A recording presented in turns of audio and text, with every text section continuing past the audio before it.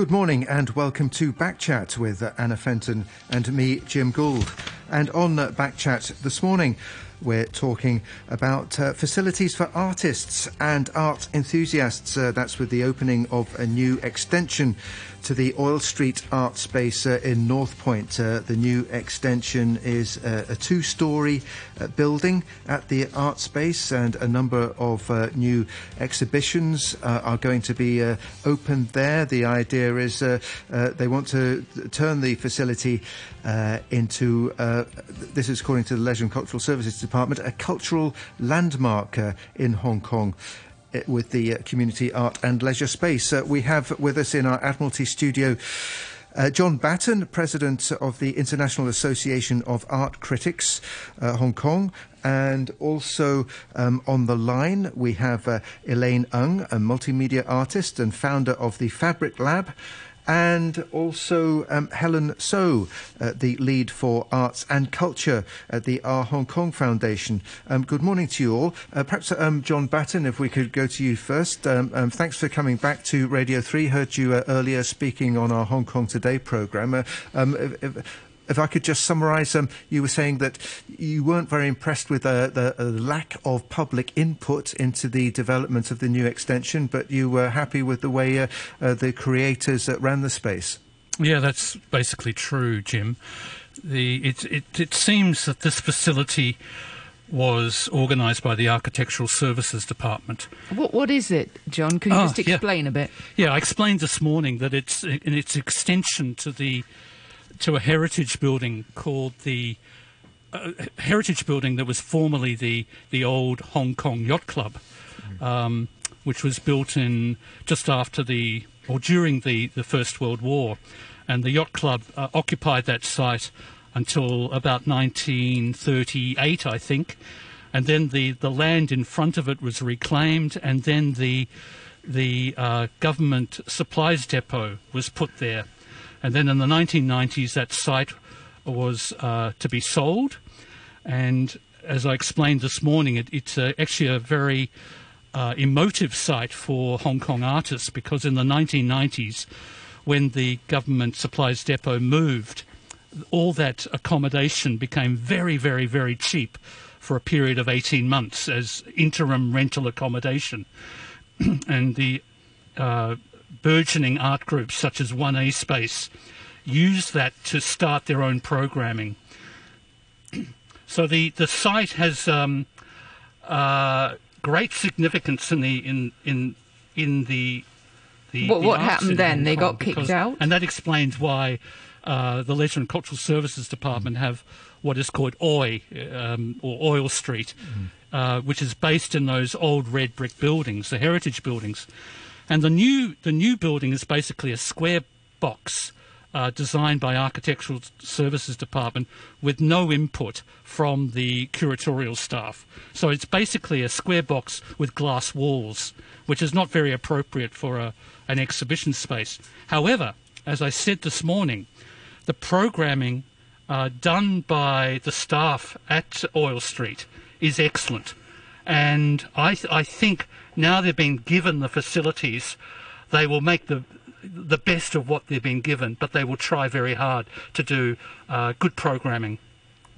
Okay. Helen, good morning to you. Morning. So have you had a chance to have a look at this new extension to the art space?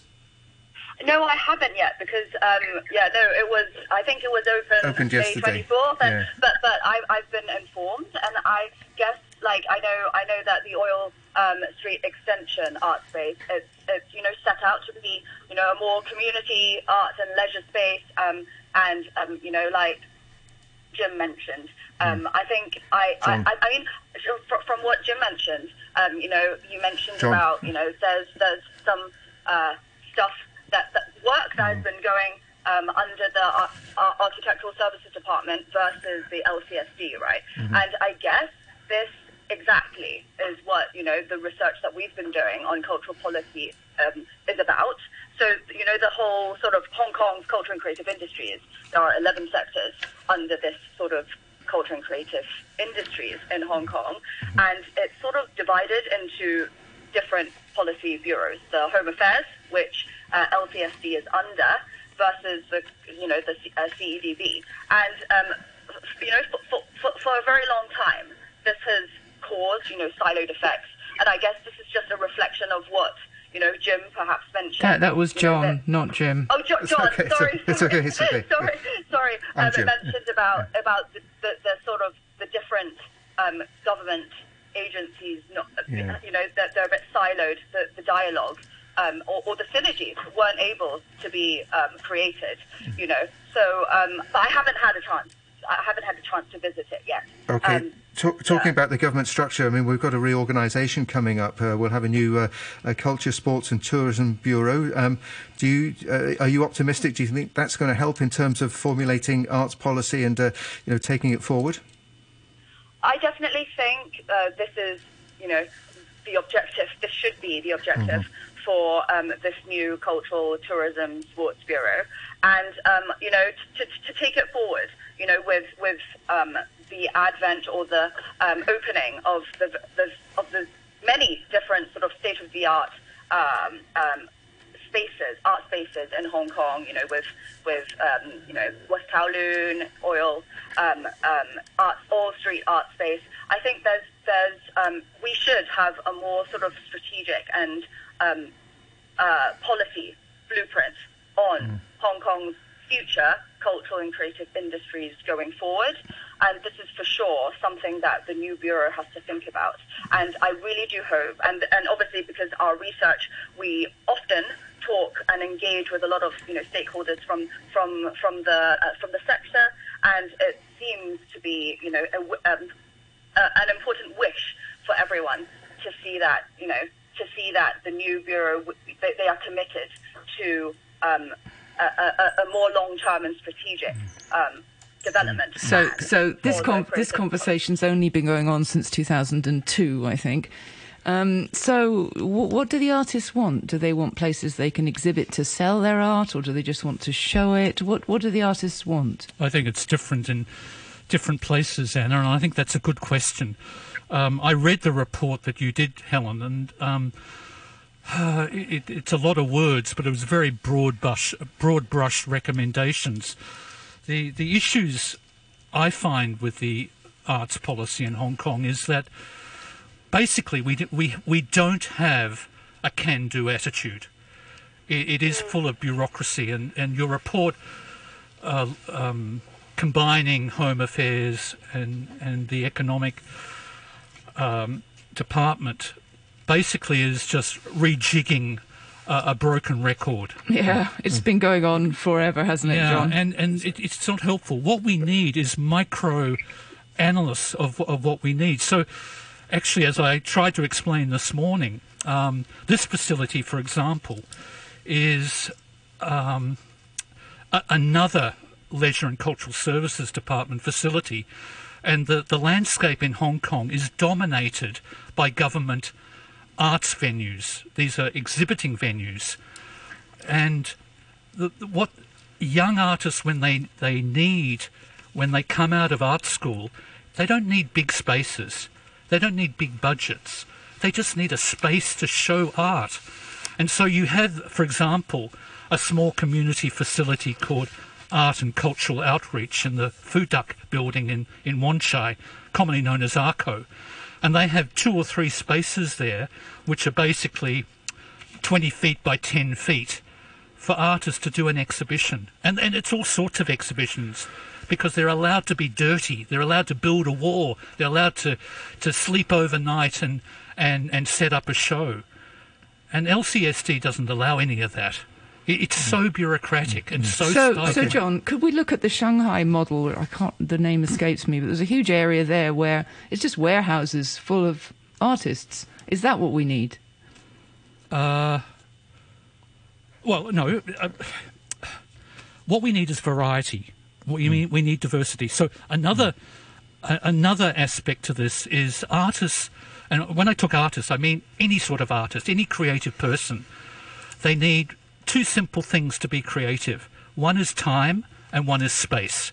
Cheap space and enough time to think up an idea and then bring it to fruition. Okay. Let's bring in Elaine in just a moment, because I'd like to go back to Helen So, because I know you can only stay with us until 20 past. But your report does talk about as well setting up a new cultural agency, and you mentioned that RTHK could play a role in that. Can you just elaborate a little bit? Yes. So we actually looked at the cultural policy sort of structures from different, regions and countries around the world. And, we looked at South Korea as a successful, cultural soft power model. In South Korea's cultural Ministry of Culture, Sport and Tourism, they have 4 very clear components. One is of traditional arts and culture. So in Hong Kong, this would be comparable to HAB's cultural portfolio. The second is creative industries, so of cultural content, and this could be comparable to Hong Kong's CEDB portfolio on creative industries. The third component is of media and broadcasting. The fourth is copyright. So they have 4 very distinct, spelt out departments under their cultural policy portfolio in South Korea. And we're just asking the government to consider, in this government reshuffling exercise, would it be timely for Hong Kong to think about, obviously integrating part 1 and part 2, the traditional arts and culture and creative industries. This has been said, right? So this is not new. But on top of that, if we are to build an industry out of arts and culture and a cultural creative industries that thrives and sustains in Hong Kong, we must think about, in this digital age, specifically, we need to think about, the discussions on, cultural IP, and if we want the works of our local artists and creatives to be able to sort of, to export out, so to be far-reaching and impactful. So you're actually talking about selling art, aren't you? Let's cut to the chase here. We're not talking about putting it in. Showcasing is for sure very important, because showcasing, and then what happens? Showcasing is very important, and supporting artists to be able to think through their work, to create content, to develop their content, to experiment ideas, to showcase their work, and ultimately, for their works to be appreciated by a larger market, I guess, is what we want. But is this really the job of the government to do this? I think the government has to facilitate, the partnerships between, local emerging artists, obviously finding space for them, allowing room for them to experiment their ideas. This is definitely something the government needs to think about and can support at the early stage, and to facilitate them to reach, what I mentioned at the end, which is, being able to push their works out for a greater appreciation. Doesn't this treating it like an industry sort of have, I don't know, a whiff of sausage factory about it? Really? I wouldn't compare it to a factory, but I just think, ultimately the end game of why we do the research that we do is obviously because we would like to see more people engaged within the arts and creative sector in Hong Kong, and a pathway for these local arts creators to stay on this career. And I think stay that's creating. I think, Helen, that's a bit simple. I think to say engage is so broad brush, it's meaningless. The question is, not all artists want, they are creative, they do things, and some want to sell. That is an outcome. And I think you, in your report, you've brought these 11 different types of industry, ranging from advertising to musicians, you've lumped them all together, but actually the outcomes are different for, say, a writer, a fiction writer, to a digital content producer. And in your report, you highlight that 44% of cultural workers are made up of, the amount of money produced. In my report, I said that out of the 11 sectors, the sector within these 11 sectors that's contributing the most to the culture and creative industry's GDP in Hong Kong comes from the interactive media, computer games, and software component, which you can find. It's public information. Exactly. No, this is right. So the point is, these are people producing things for clients. This is industry. This is doing something because we want to have a little video on our app, for example. Now, that's fine. That's great. But not all art and creativity is like that. I think another point is, for example, you highlight $1.3 billion is spent on our public museums. And I would say, okay. John, hang on, let me finish. John, that's managed culture, isn't it? Exactly. That is managed culture. That is exactly right. But there is never any kind of, let's look at what we're doing. And is that what we need and want? As I've said, most exhibitioning facilities for visual art is now run by LCSD, whereas artists don't want that. They want a dirty space. They can build something and show something because they're young and they're innovative and they want to make a mistake. So you've got a distinct misallocation of budget to these big things, whereas in many ways we want little things. Okay, Helen, so just before we speak to Elaine, would you like to respond? I think well noted. We should also point out, of course, as well that that Hong Kong is under the national 5-year plan, it's going to be the idea is to develop it into a hub for arts and exchanges between China and the rest of the world. I think what the report does highlight... Helen So's well, can I just say the report hang on, highlights... wait a minute. Helen So's got to go. She has to leave at 20 past, so just give her the chance to respond. No, I just think, our report just wants to build an industry for arts and culture going forward. Okay. And actually, going back to the 11 sectors, it's the definition, actually, of the culture and creative industries in Hong Kong. So I didn't make up those 11 sectors, and, we definitely encourage for arts and culture creatives to experiment and get things wrong. I cannot agree more, because I'm actually a musician myself for undergrad. So I study music, so I know about, getting things wrong, experimenting, and just spending time with your own thoughts and your creativity. So I cannot agree more. But at the end of the day, I would like to see, just like we mentioned, we want diverse creative talent. And in such a digital age, can we not entertain the idea that, local arts and culture, creative artists, literary writers, maybe, I'm not saying all of them, but there's an option for them to collaborate more organically with people from the other 10 sectors under the culture. Isn't that going to be like... All right, we better say thank you to Helen now. Thanks very much for speaking to us on the programme this morning. That was Helen So, the lead for arts and culture at the Our Hong Kong Foundation. And at this point, we should bring in Elaine Ng. Sorry, thanks for bearing with us. Elaine Ng, good morning to you, multimedia artist and founder of the Fabrick Lab. Good morning, everyone. So, what do you make of what we've heard so far, and what do artists need and want from your point of view?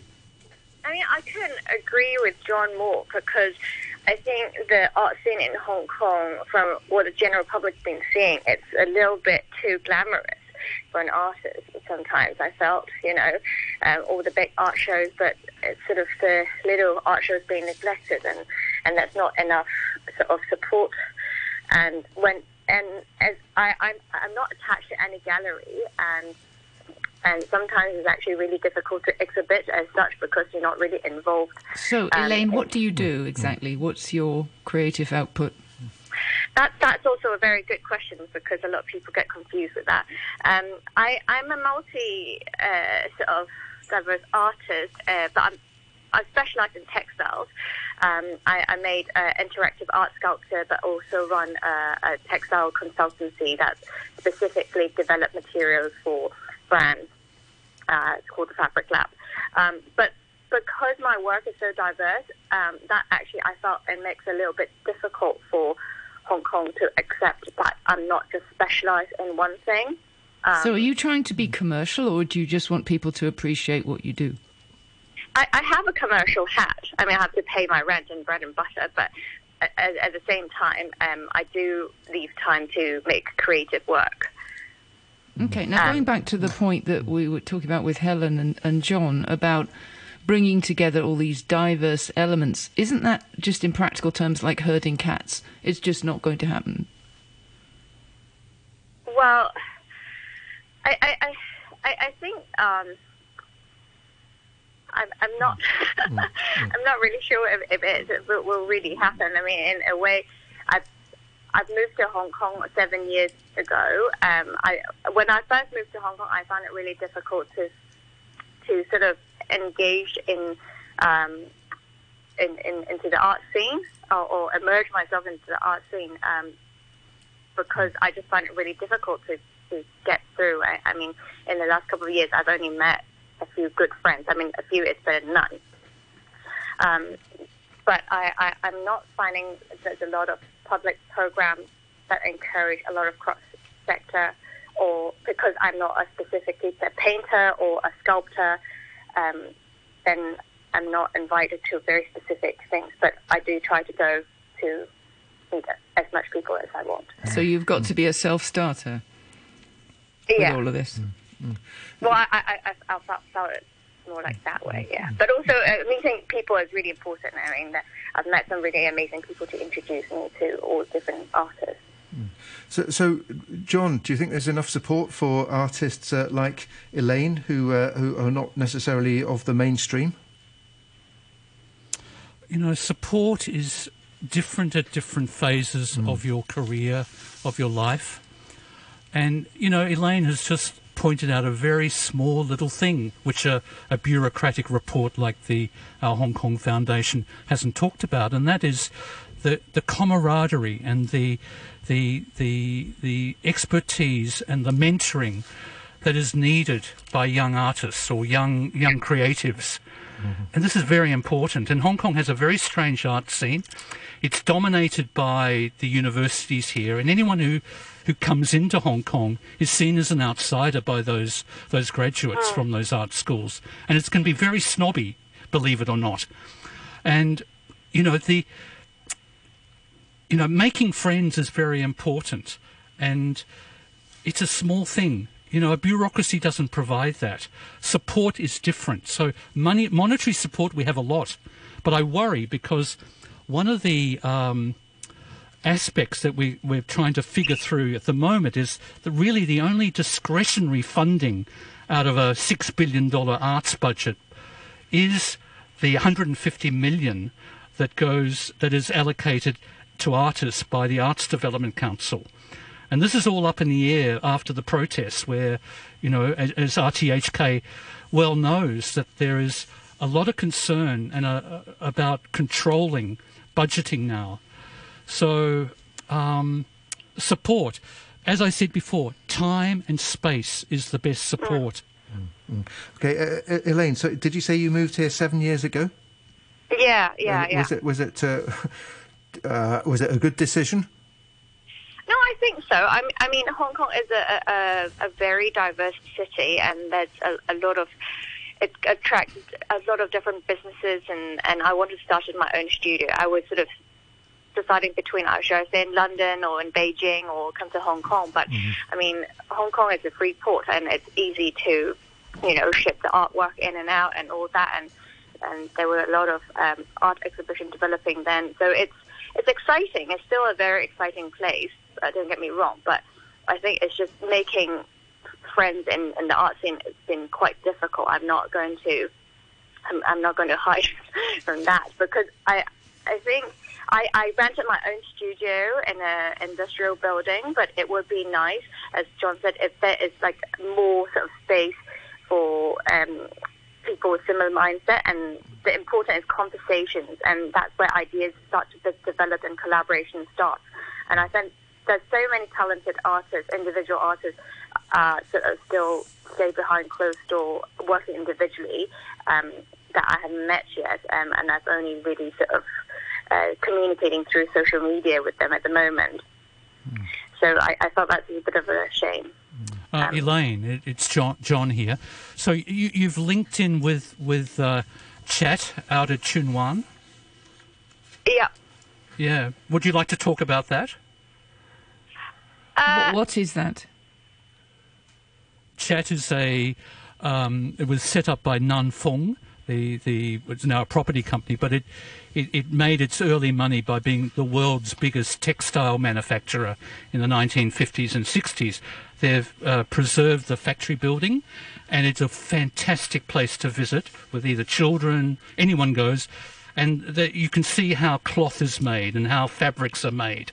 And they have a contemporary art program there based on textiles. And So what's your question? my question is to Elaine, like, there is something in her related area. Has that been helpful, Elaine? If I have to be very honest, I mean, Chat is a be honest. fantastic place, and really great for visitors, and they bring a really fantastic But international has it been program. helpful for you?